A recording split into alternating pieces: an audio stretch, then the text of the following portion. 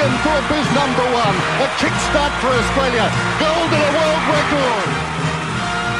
Now it's Donovan Bailey trying to pick up runners. Donovan Bailey is putting on the third. He's got it! 9.84, a world record for Donovan Bailey and a gold medal! A perfect score. 10.0 for Nadia Comaneci. A perfect score. The first time I've never seen anyone get it. So in over 100 years, nobody's won as many medals at the Olympic Games in any sport than this great champion, Michael Phelps. Usain Bolt sprinting ahead, winning by daylight and setting a world record, 9.68. The wind is okay. How easy was that? Good evening, afternoon, and good night from Off the Podium, an Olympics podcast as we come to you for episode 18, a day 16 closing ceremony, an entire Olympics recap. We've got a little bit to cover in the episode today because this is our final episode for the Rio 2016 Olympics, at least until maybe the Paralympics, but we're not doing those.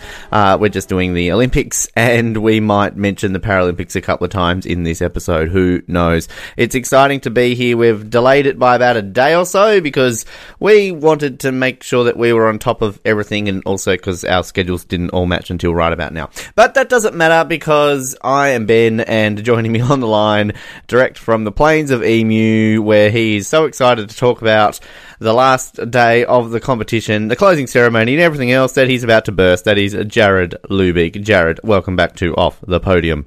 Yeah, I'm pretty much a pinata at this moment, filled with insightful thoughts, candy, food, whatever, and just waiting to let loose on this closing ceremony. That sounds incredibly fun. That's how I like to be filled up with things and talk about the Olympics, to be honest.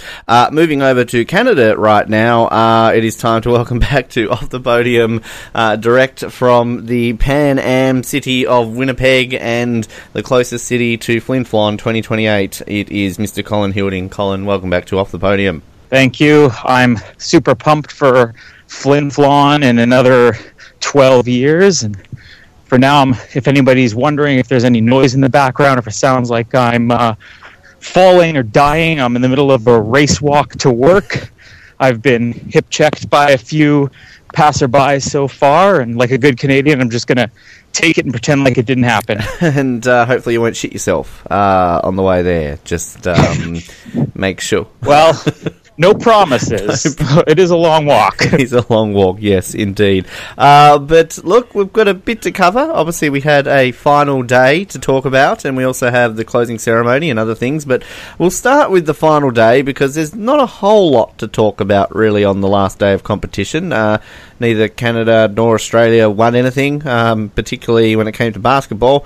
And there wasn't a whole lot of other stuff happening, realistically. Jared, I don't really know if you've got much to add on the final day of competition because, I mean, Channel 7 was too busy, as I said, predicted, showing highlights from the first 15 days and not actually showing live competition from day 16.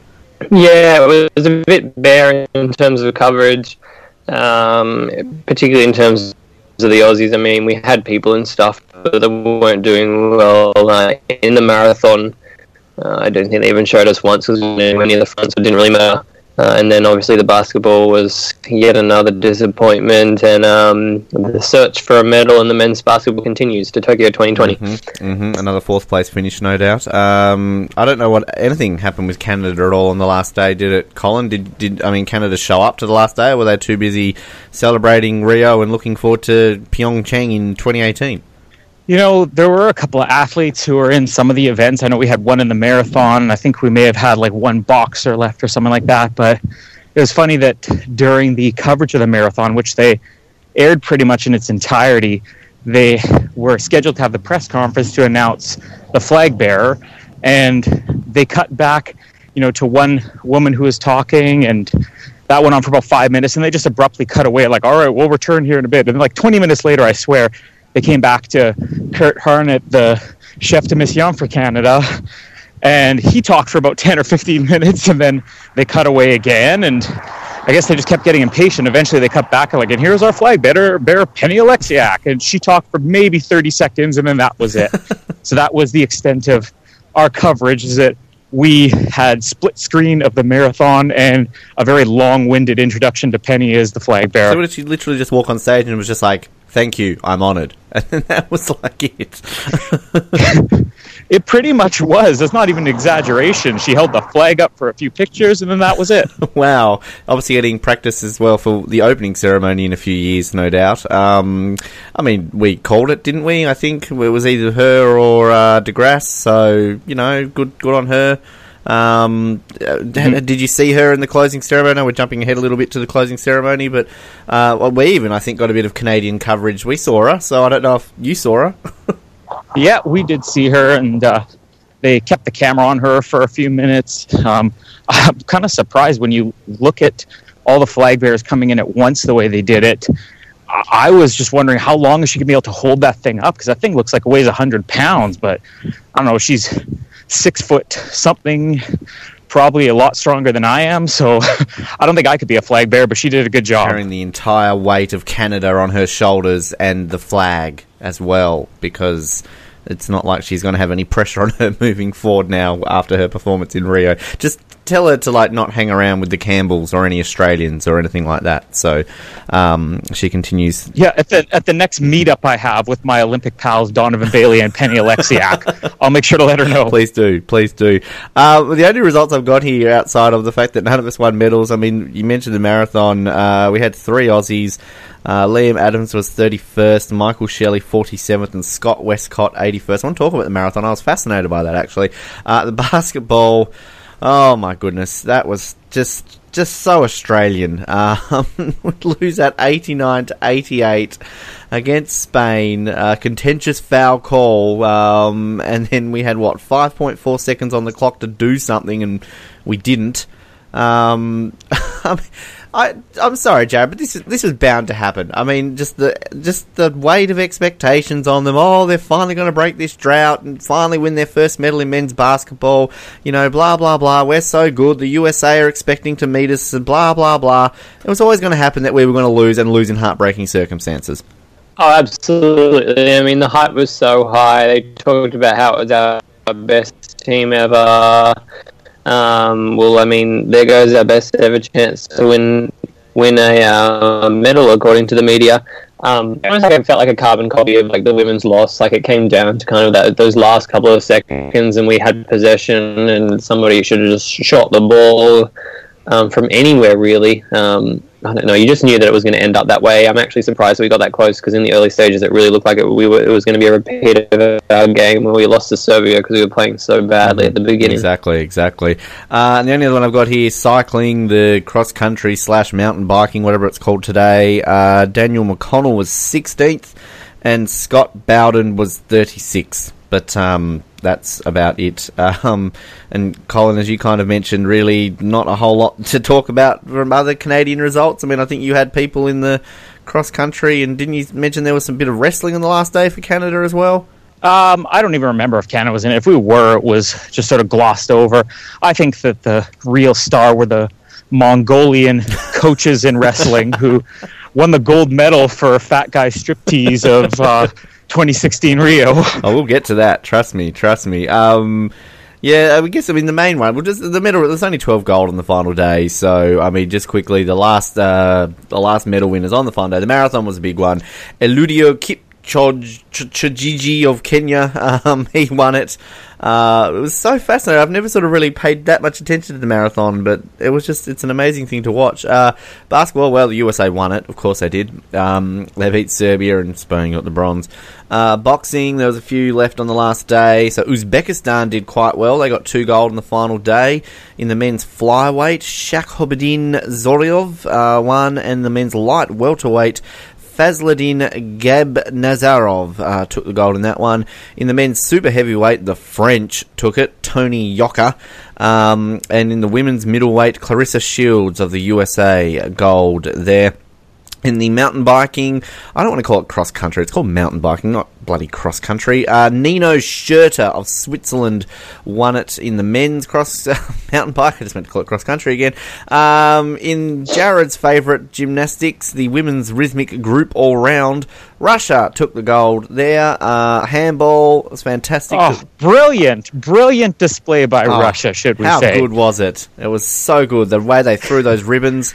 I mean, I've never seen ribbon throwing like that since the last time I went to Spotlight. So good job, girls. Handball, yes, the Danes, they won that one. Good for them. That's Denmark for those at home.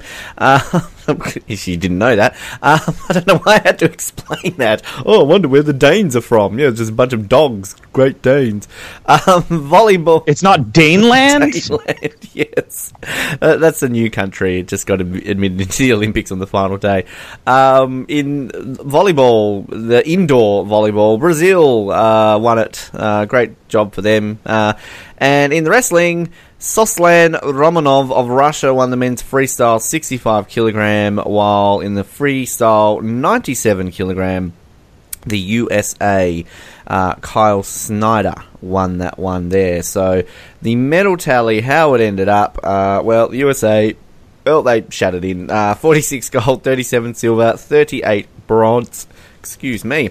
USA 121 in total, nearly double the amount in total of Great Britain in second, who got second. Now, I believe they became the first country in the history of the Olympics to better their total medals after they hosted it. I think Australia were the first to better the gold medals won after they hosted it, but Britain apparently won more of overall medals, so good for them. Second place, beat China, who had their worst result in the Olympics since Atlanta, and already they're calling for inquiries. Damn Chinese, only finishing third.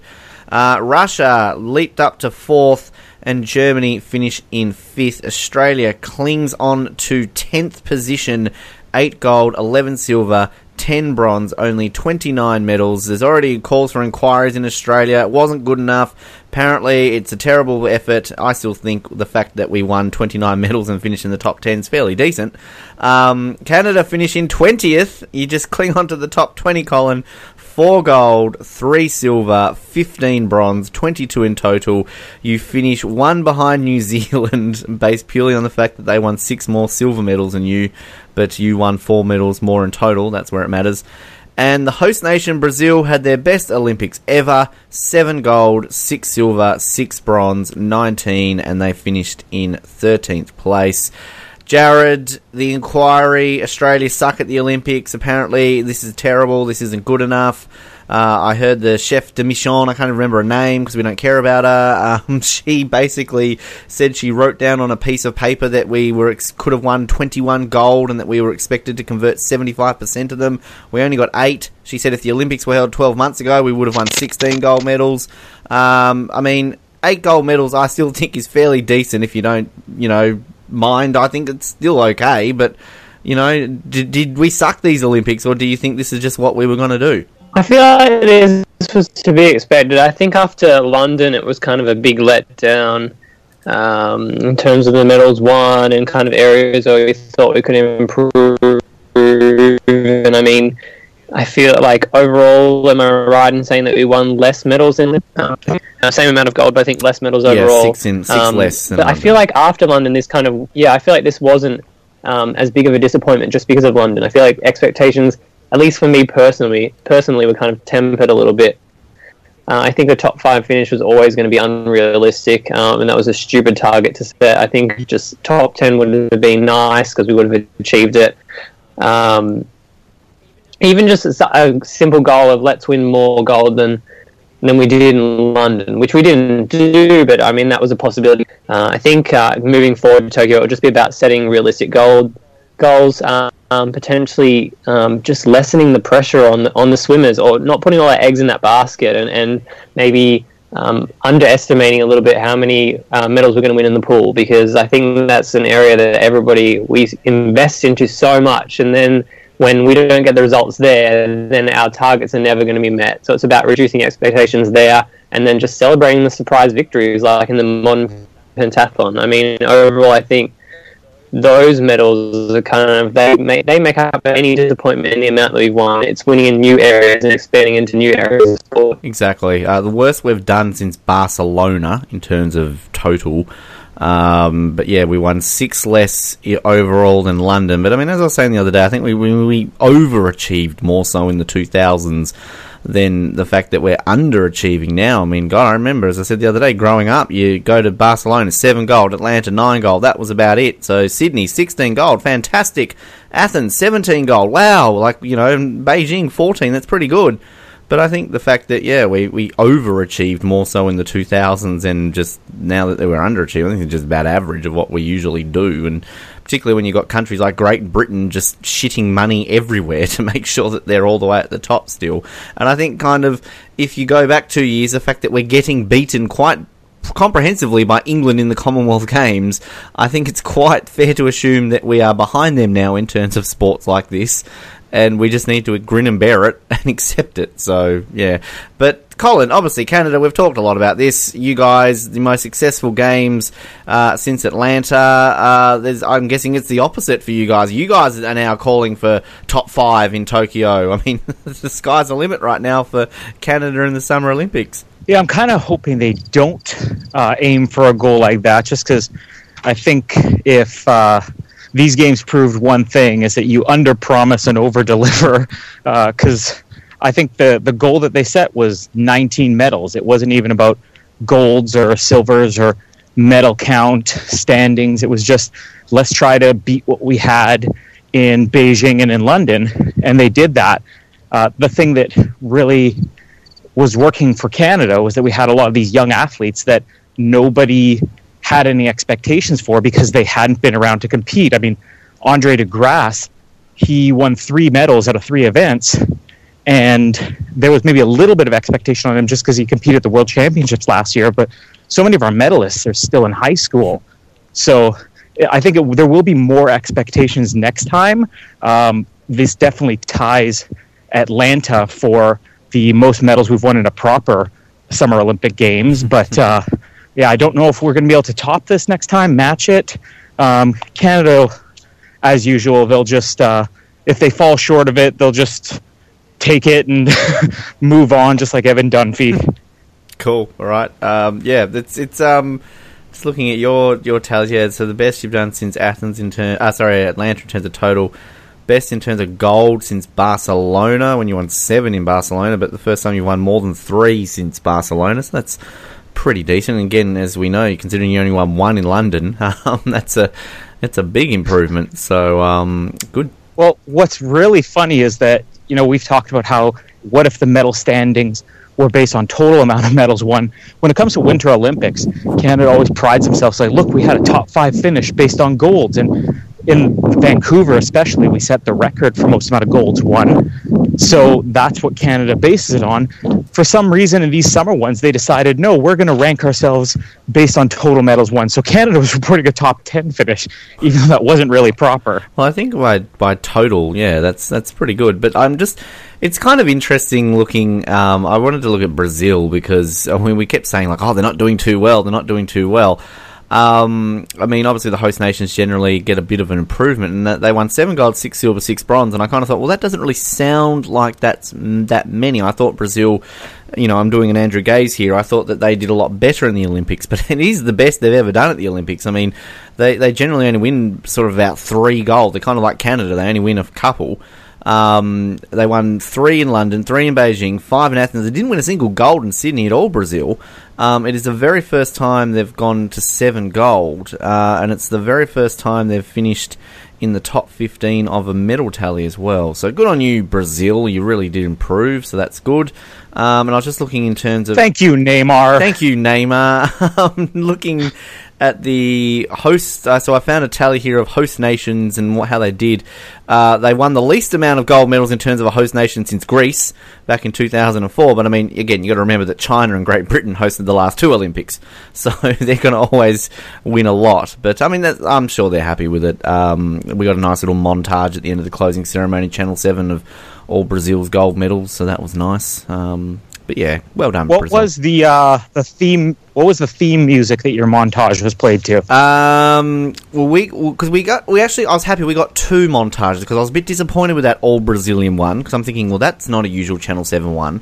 And then later on in the day, they had like a best of the Rio Games, like 1 hour show to which they then played like an extended one. So the first, the Brazilian one was set to a cover of Chris Isaac's Wicked Game. And I believe that was by Ursine Volpine. I've never heard of them before, but that's what Shazam told me. It wasn't from Giselle's solo album? No, it wasn't. It wasn't. And then the montage that we got later on, which was much better, because nothing against Brazil, but it focused a lot on the Australian ones, and I might play a little bit at the end of this episode. So we got a song called Both Sides Are Even by the Boxer Rebellion, and a song called Pilgrim by Think. Everyone right now is going, I love those songs. But they're actually quite good songs, so they fit very well. So, what about you? What did CBC do? Did they do it to the that band you were talking about the other day that I've forgotten already? Yeah, predictably, they did it to the Tragically Hips. Probably their biggest single they had, Ahead by a Century. And the funniest part was that as they were showing the montage of everything from Canada's medals to Simone Biles to Usain Bolt, they put a clip in there of the Tragically Hips final encore, even though they weren't in Brazil, had nothing to do with it, and it was a show that preempted the final days of the Olympics. Cool. Well, I suppose, do they have like a greatest hits album or something that they had to promote at the same time? Is that how it kind of works, or...?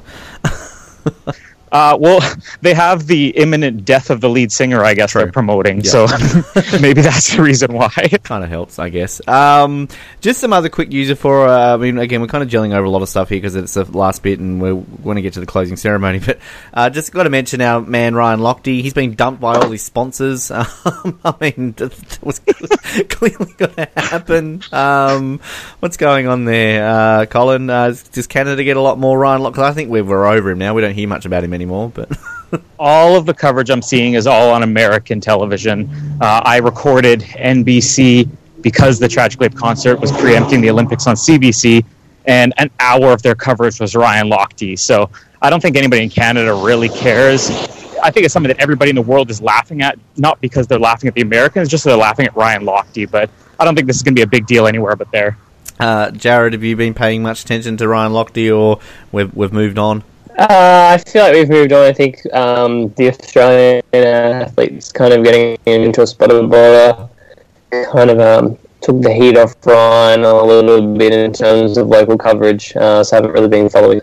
His 4 major sponsors, including Speedo and Ralph Lauren. Oh no, not Ralph Lauren. They're gone. And I love the fact that he's gone. He's dyed his hair back.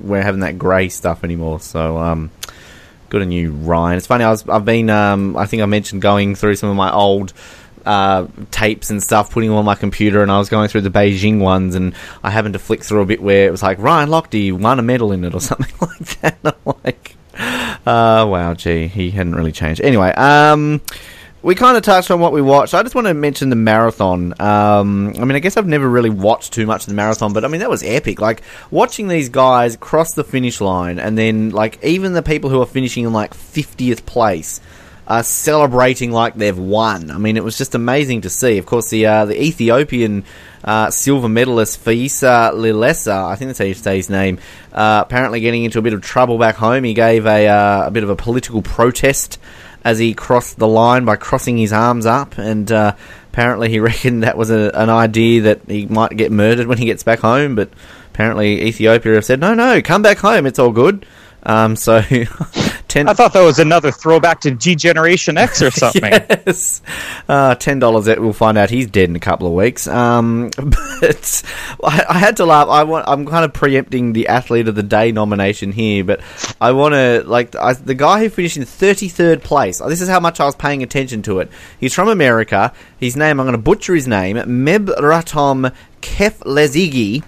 As he was about to cross the line, he slipped over because it was raining, and as he fell over, before he picked himself up on the finish line, decided to do some push-ups.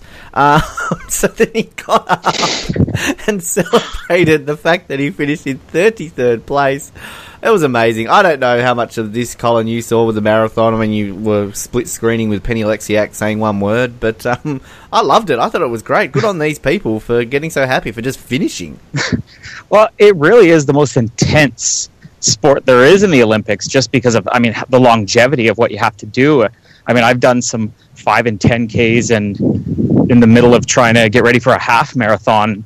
It's cool how excited people get about this, because I would think, well, you're just watching somebody run slowly. And there was one 10K race I did out of town here, and people would be standing on their driveways ready to tag your hand. It's like, you don't know me. I'm just some guy from an hour and a half away who paid $40 to run in a race, but people get excited about it. I've never fallen. I thought for a second maybe Meb had tripped over Mo Farah or something, but I guess the rain really dampened a lot of things on the final day. But yeah, the marathon's fun to watch. I like these races. I mentioned the other day with the cross-country cycling, yes. that it's hard sometimes to get excited when they can't even show the pack because everybody's separated by 30 seconds to a minute. But there's something exciting about watching somebody just do this grueling, intense event where there's entertainment to be had just in seeing how much they're sweating and how much work they're putting into it. This is such a cliche thing to say, but fuck it, I'm going to say it anyway. It's what the Olympics are all about. This is, I am an uncoordinated fat guy who sits on his ass for probably 22 hours of the day, and sleeps the other 2. I am not fit. I am not athletic. I never have been. And the closest I ever got to doing any representing of any Olympic sport was when I tried out for a Southern Tasmanian field hockey team and didn't even get close to making it. So that's about the extent of my athletic ability. So to watch these grown men and women compete in sports like this and, get over that line. This is like what I was having this conversation with my mum in terms of it was all in the media. Australia suck at the Olympics. We need to talk about what we're spending money on. It's like, if I made the Olympics, if I was told, Ben, you are going to compete in the Olympics, if I walked out there and I was in judo and I was uchi-mated in 3 seconds, I wouldn't give a flying fuck because I'm an Olympian. You can never take that away from me. I got to walk out in the opening ceremony. I got to do this. So to see these guys celebrating the fact that they're finishing in 33rd place, that's to me what it is. It's amazing. It's awesome. Good on you, men in the marathon and the women in the marathon and in any Olympic sport. So that's Ben's cliche what horse. You just said, it's really summed up what we talked about the other day with Mr. Greasy Chest from Tonga. Everybody was excited about him originally just because he had incredible abs and he was all greased up, but when he actually got in his event and you could barely recognize him, he's covered in so much pads, he got just as much publicity just because of how excited he was. He lost 9-1, and the 1 point he scored, he jumped for joy as if he had won the gold medal, and that is kind of what the Olympics are about. There are athletes who will go there I got to compete in the Olympics. That's what mattered to me. Exactly, and that's why I joke and say, I'm going to make the Australian curling team. When I used to do my radio show, we tracked down an Australian curler, which really wasn't that hard because there's 40 of them in the entire country. That's probably the best, Jared, if you and I right now want to represent Australia in the Olympics, it's probably the best chance we have got. Australia's never made the curling in the Olympics. I think we made it nearly, we got eliminated by New Zealand in a playoff, so we didn't make it. But, if I have to weigh up the odds of all the Olympic sports, I'm going to say curling's probably up there as one that we have a crack at, Jared, if we want to try and do this. Oh, absolutely. It's a sport that you can practice at home just mopping the floors, so it's really your best chance for the average person to make it to the Olympics. Oh, I can't wait till we continue on this into the Winter Olympics because, seriously, Colin, I guess curling's probably played in prime time there on a Friday night, I don't know, but here, it's just no one knows what it is until the Winter Olympics are on, and then every 4 years it's literally, oh, what is this sport? They have the same, questions and segments on every 4 years, and Australia just don't give two shits about curling. Yeah, curling really is, it's not even a joke, it is prime time here. Not even just the Olympics. You could just have the regular Canadian tour going on, and 3 months out of the year, you're tuning in to 2 or 3 channels that are airing the exact same event. But I think that's what we're going to experience when we do get to Pyeongchang, is we're going to experience something where Canada doesn't win gold in curling and hockey. Maybe we take a silver, and now we have the disappointment that Australia had in the swimming pool. Well, it just reminds me, we always bring up The Simpsons, but that's just life. That episode where they go to Canada and they're like, what is it, Bart and Milhouse are fighting, and the commentator's like, oh, some Yankee Doodle just crossed on the thing. Both our viewers will be thrilled. Love that episode. Jared, I don't know if you caught much of the marathon. Did you see any of that or anything else much on the last day? I did see lots of the ending of the marathon. I did love that moment where the American guy slips over. I thought that was great, and I love how in the typical commentator's jinx fashion, I think our guy kind of crossed the line maybe a couple of spots earlier, and he nearly fell, and the commentator's like, they really should mop that up. Somebody could fall at any second, and then you see the American guy go down. Other than that, I just watched bits and pieces of everything. The rhythmic gymnastics final was absolutely amazing. You don't know how much you need to see gymnasts throwing clubs through hoops until it's there on TV, and you question your life and what you've been missing all these years. The mountain bike, I think it's fair that it is called the cross country, because from what I saw, they are actually riding their bikes up the hill more than they're often riding them up the hill. I don't know what the rules are with that, but every time they seem to kind of fall off or bunch together, and then they didn't have any momentum to get up the hill, they just hop off and run their bike up the hill, which I think is a bit suspect. It's an interesting sport. I think the one though that like Jared shared with us and I watched, and then Colin watched, and the wrestling, this whole situation. So we had, was it a bronze medal bout in the 65 kilogram class? With a Mongolian wrestler, Mendekharan Ganzorig, was judged to have lost his contest with the Uzbekistani wrestler of Ikhetior Navruzov.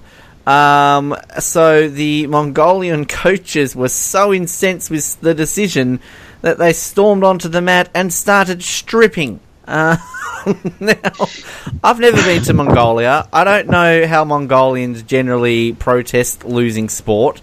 But, I mean, Colin, I've never seen anything like this. This was, I mean, if only the women's high jump had have ended in such controversial circumstances. But this was interesting. The thing that made it really funny was the theatricality of it. The fact that it was kind of a bizarre situation, I guess, where there was a penalty point awarded right at the end. They were tied. They decided, well, this guy got the last point, so he technically wins. The first coach came out, ripped off his shirt in protest, and a second coach came out trying to hold him back, like, no, it's not worth it. And then he went even further and ripped his shirt and pants off. And they just strutted around. Meanwhile, the Mongolian athletes out there shaking his head and then going to shake the hand of the Uzbekistan winner, and the coach is still protesting. I mean, the commentators here were like, this is not what sports are about. These men should be banned for life.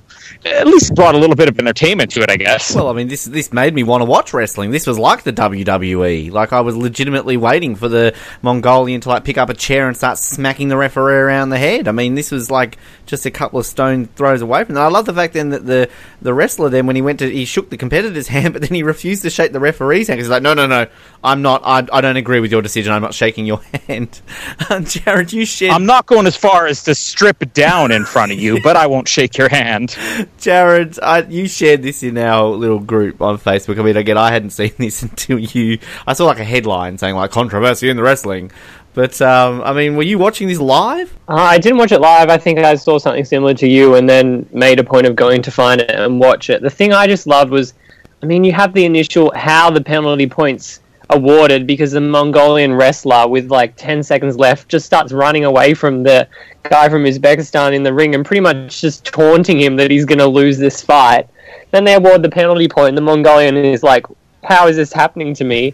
Then you have the scanner with the Mongolian coach as well. The Uzbekistan, his coach is in the background, picks up the Uzbekistan guy and slams him on the mat in a takedown as a celebration of his win. That's going on in the background while you have this in the front. And then just to like add insult to injury, then because of this like demonstration by the Mongolian coaches, the judges award another point to the guy from Uzbekistan. So now he's clearly the winner by one more point. And it's just ridiculous. It just escalates. And there's so much going on. It's the type of clip you could just watch over and over again, each time find something different to laugh at. Easily my favourite moment from the final 2 days, if not from the whole Olympics. I'm going to say, I reckon this is just, I think this was all planned. I think that wrestling knew that their sport sucked, and they're still scared that they're going to lose out to like sport climbing for Tokyo, so they've like deliberately gone, alright, what can we do on the final day to make people talk about wrestling? Make wrestling the most talked about sport of Rio 2016. I know, let's get some fat Mongolians to strip. And it worked. We're talking about it right now, so it's clearly up there. In typical Usain Bolt fashion, those coaches said before it started, this sport needs fat Mongolian men to strip in front of the audience. And I guess they're right, because I'm sure wrestling will be back now, because everybody's going to be tuning in the next time Mongolia has a fight. Exactly. I completely agree. Interesting. I've already given my athlete of the day, but I mean, I don't know if you two want to chime in, or is this a Mongolian sweep, or Jared? I mean, do you have anyone else besides who we've mentioned? No, it's just got to be the Mongolian wrestler. There's no other option that's right in this situation. Colin, are you... Agreed. You're there, okay, got it. Easiest one we've ever done. Moving straight through, well, I think kind of with wife of the day, it's not really a case of who's the wife of the day. I've got to decide. I've got a few here to choose from in terms of who just wins it. But, because apparently I'm the prize. Can Jared and I take bets here? Sure, go for it. Take some bets. I'm betting on the Kiwi high jumper, Eliza McCartney. Jared, are you putting some money on this? Yeah, I mean, I was going to say the first Mongolian stripper, but I might have to go the same as what Colin said. Yeah, well, I was pretty keen to put him up, but yeah, I think somehow Eliza McCartney takes the cake. I will say, I've done a bit of research in the last couple of days, and I've managed to find... A bit of research. I've managed to find... There was a bit of research. A bit of research was shared with the two of us. I'm sure you did a whole lot more on your own. I found 11 things you didn't know about Eliza. This is an article on the New Zealand Herald. Again, New Zealand clearly loves the fact that they have an athlete who wins a bronze medal. And they're not very exciting facts. It does say that she's got a boyfriend, but I don't give a shit in this case because he's a New Zealander and they don't really count. So, I mean, they're really like... fact number 6, her coach is former builder Jeremy McCall, 33, a gymnast. 33, hang on. So how old's dad? What? Coach. I thought it was a dad. I was about to say, Jesus. Dad got started young. She's like 19. Would have made him 14 when he... Oh, glad I read that correctly. I love how they say former builder Jeremy McCall. Does everyone in New Zealand know who builders are? A gymnast who took up pole vaulting in his 20s and won a couple of national titles. McCall believes pole vaulting can take off in New Zealand. I've always believed New Zealand can become world class because of the way Kiwi kids are talent-wise. They're very keen on extreme sports, and you don't have to be the most amazing athlete to be a pole vaulter. What you need is a lot of skulls. How is pole vaulting extreme sport? You fuckwit. Like, this is stupid. I think these are... do you want to do it? I'd do it if Eliza McCartney's involved.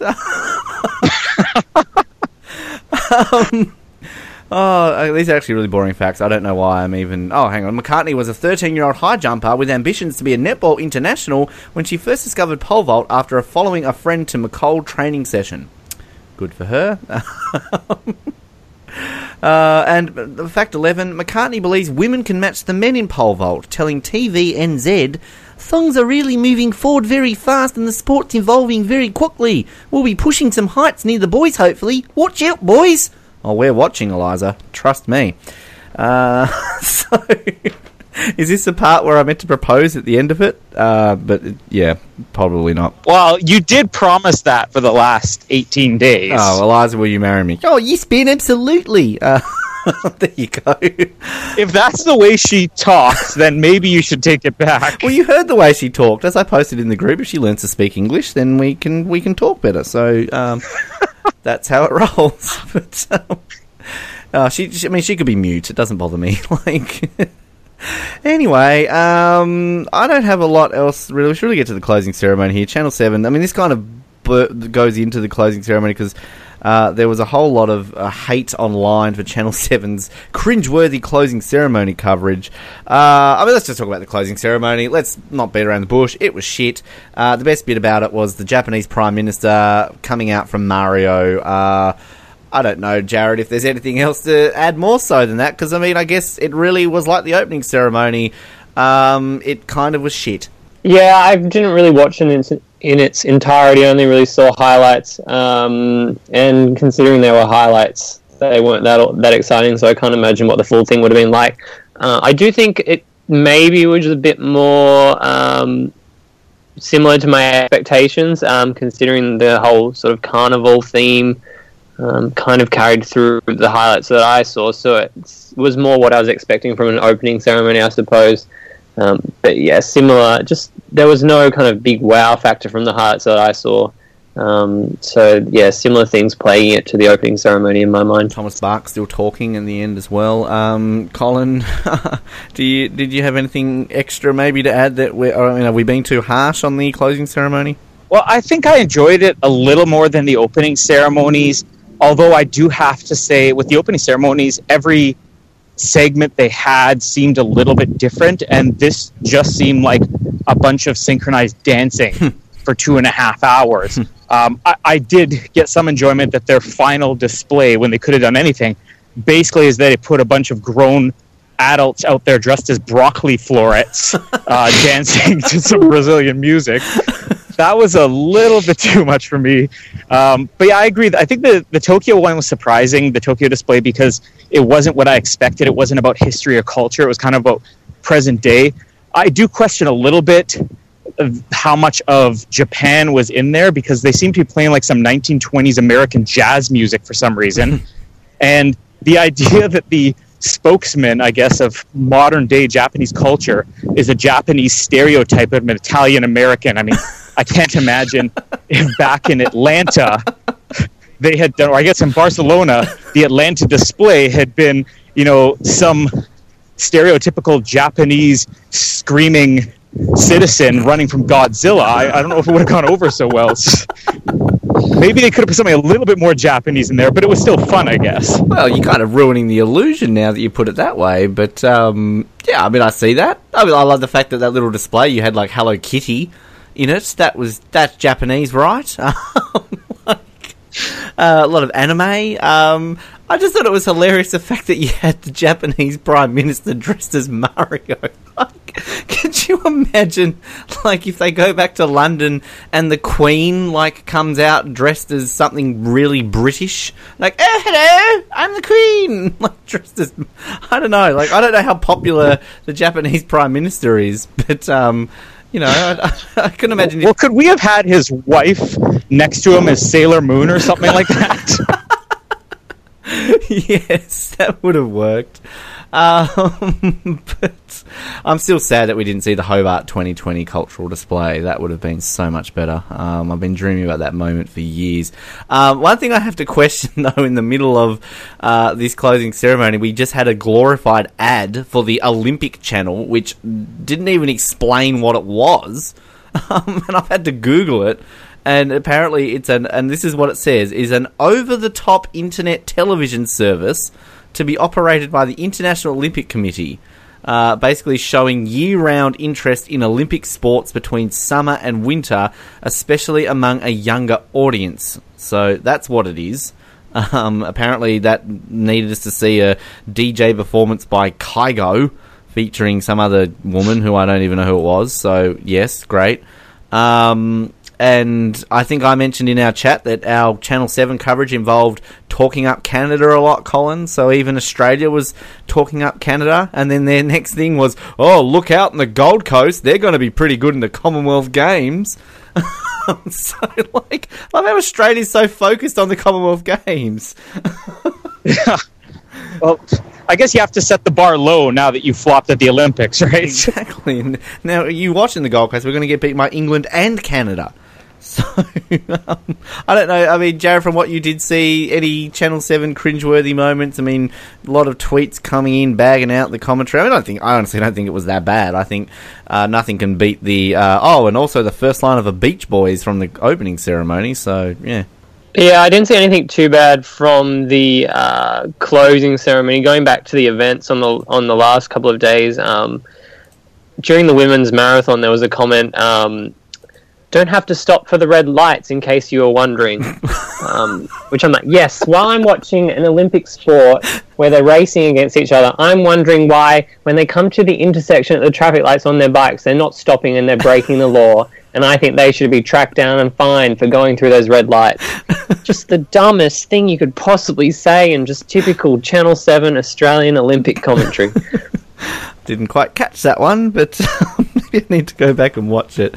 Overall, we will give Channel 7 a medium, I don't know, pass, fail, whatever. What would you, overall, CBC, obviously, Colin made the news a lot for their comments about pigs and not knowing who Michael Phelps is. Do they have the Olympics still for a few more years, or is it up for tender again in Canada? What do you mean, like for coverage? Yeah, so like, for CBC? Do they still have the rights for the next few Olympics?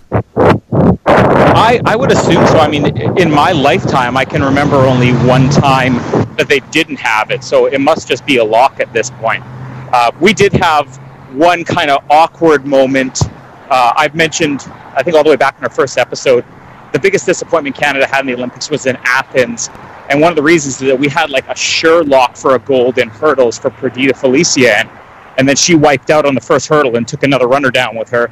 She's now one of the head commentators and interviewers for CBC. And they had her on with the other commentators for the closing ceremonies. And there was this one really awkward moment. I wish I could remember which country it was that came out.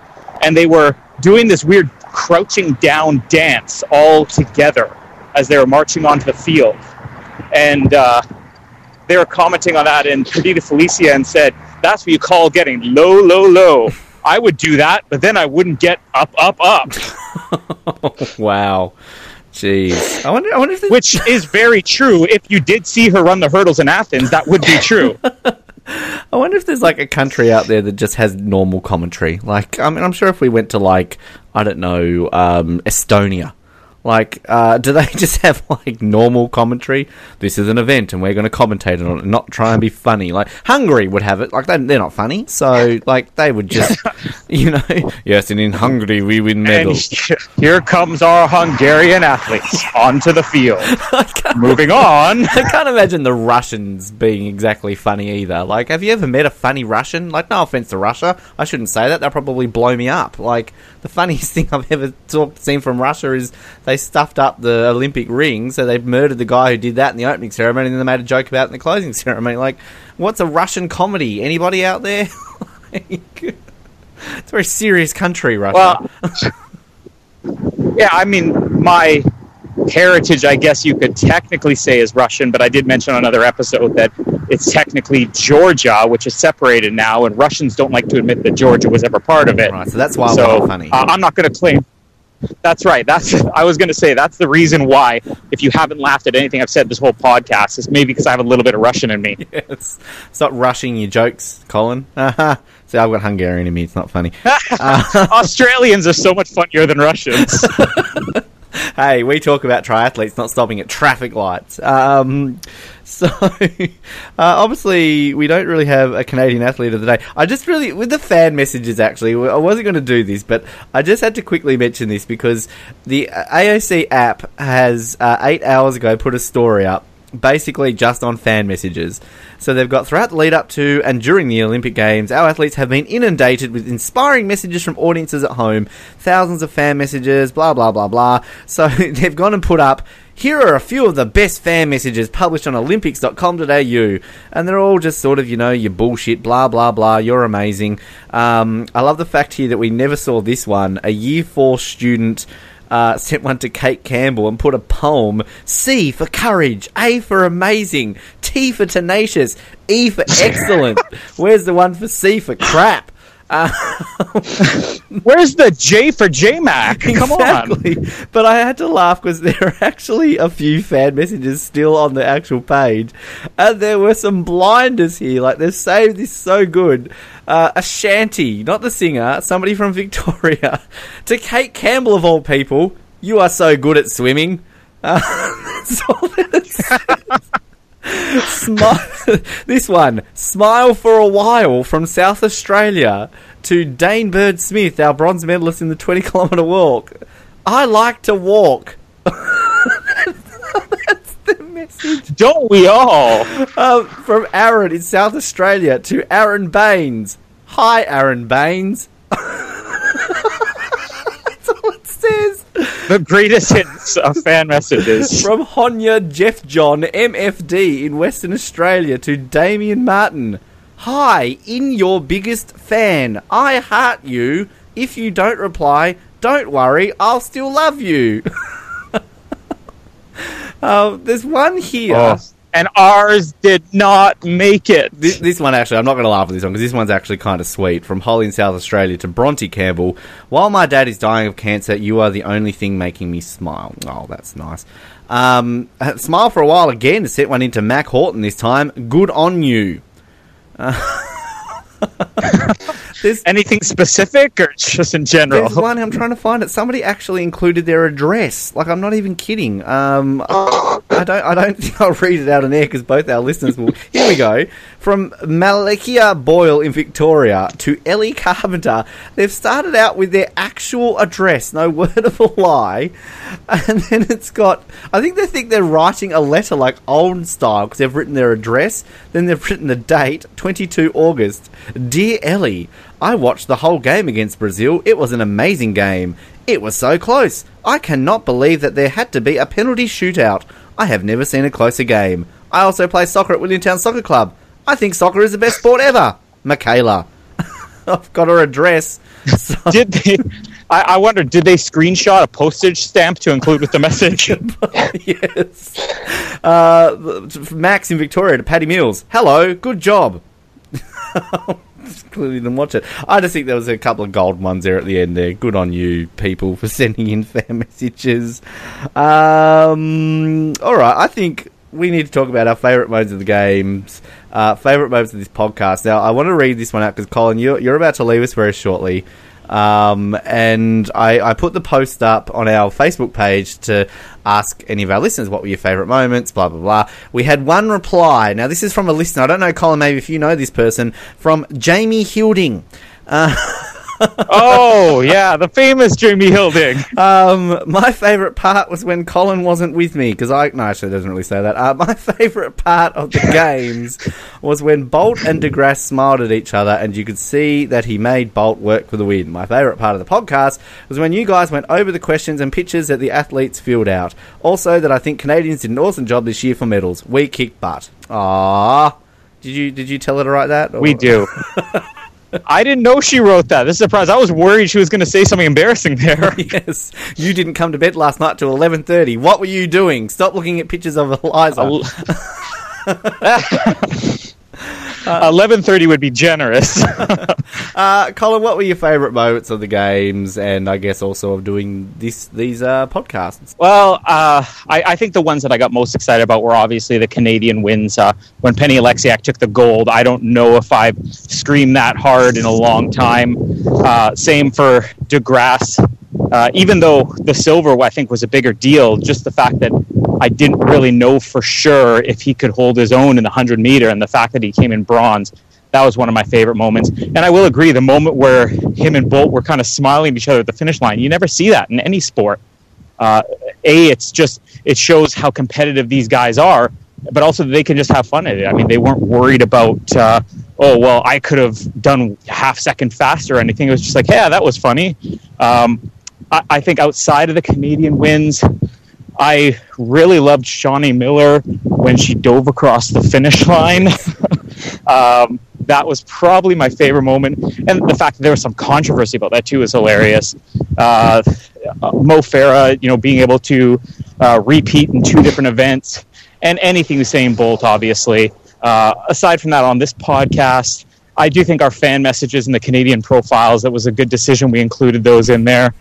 We learned a lot about Australian school children, and we learned a lot about how loaded most Canadian athletes were when they wrote their profiles. So, yeah, it was a fun Olympics and fun project to do this coverage of it throughout. Indeed. Jared, what about you?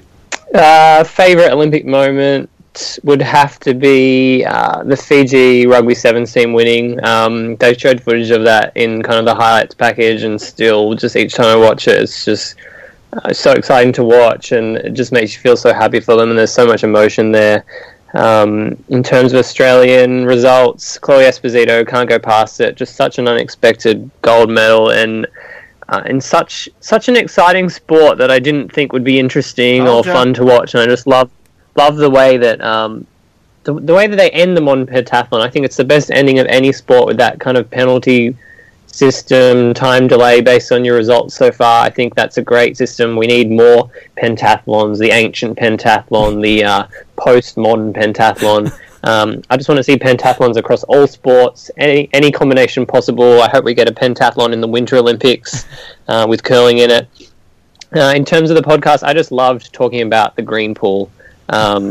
It's still something that I can't believe, and I feel like it came up so often, and it's just it just exemplifies the Rio Olympics, the green pool. I think that's the main takeaway that we leave this Olympics with. Yeah. I mean, I don't really have I was going to say Chloe Esposito, cliche, I know, but I mean, just her reaction as well, winning that gold, that just summed up Australia's reaction, the fact that we got a gold or a medal, or that there was a sport in the Olympics called modern pentathlon. So that really just summed that up. I mean, outside of that, I like Kyle Chalmers winning it. I mean, no one again knew who he was, and now everybody does. And apparently, I heard a bit that he's even considering just going to try and still get into the AFL now, even though he's won an Olympic gold medal. So he's like, I got my Olympic gold medal, I'll try and play footy now.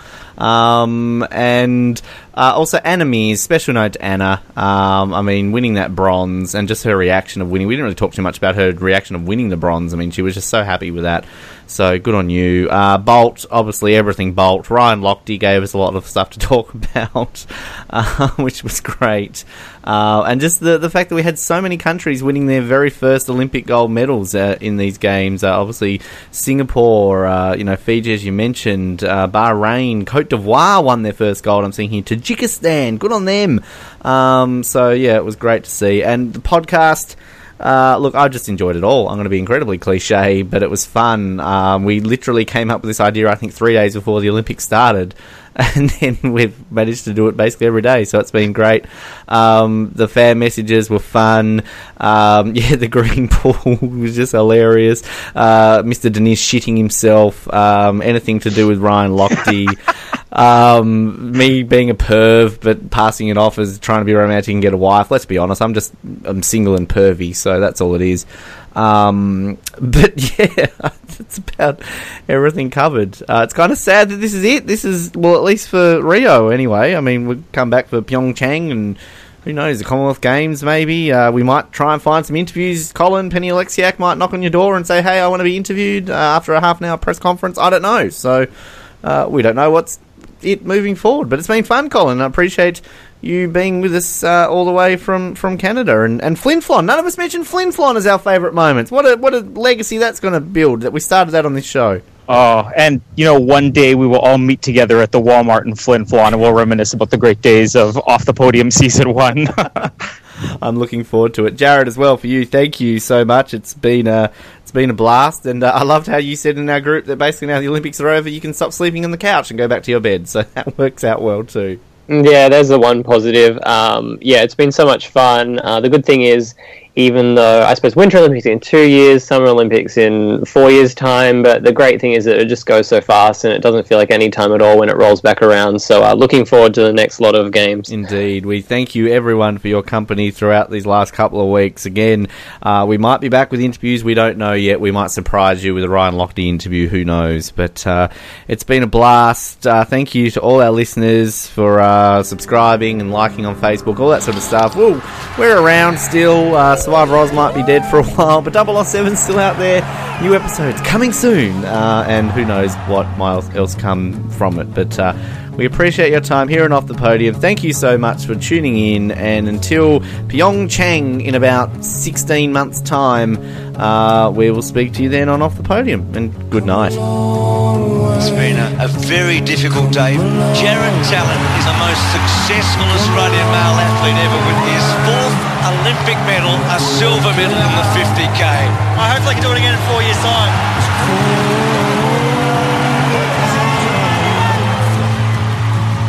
Wraps around you in the dark.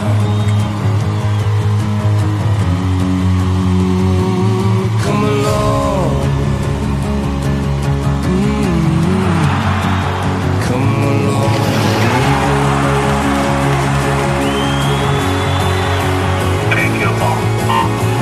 McAvoy and Chalmers both got away smartly off the blocks. McAvoy getting some momentum going. Chalmers is moving through. Chalmers is swimming well. The 18-year-old is going to get them. He's got them all. And he's the Olympic champion.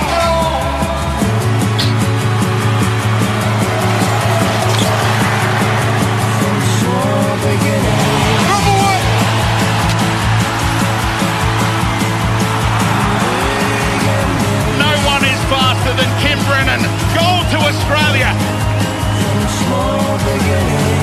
Vera finds something.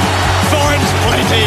He holds the whole world off and goes to the top of the summit. The gold medal to Australia. Chloe Esposito, you are a champion. I can't describe it.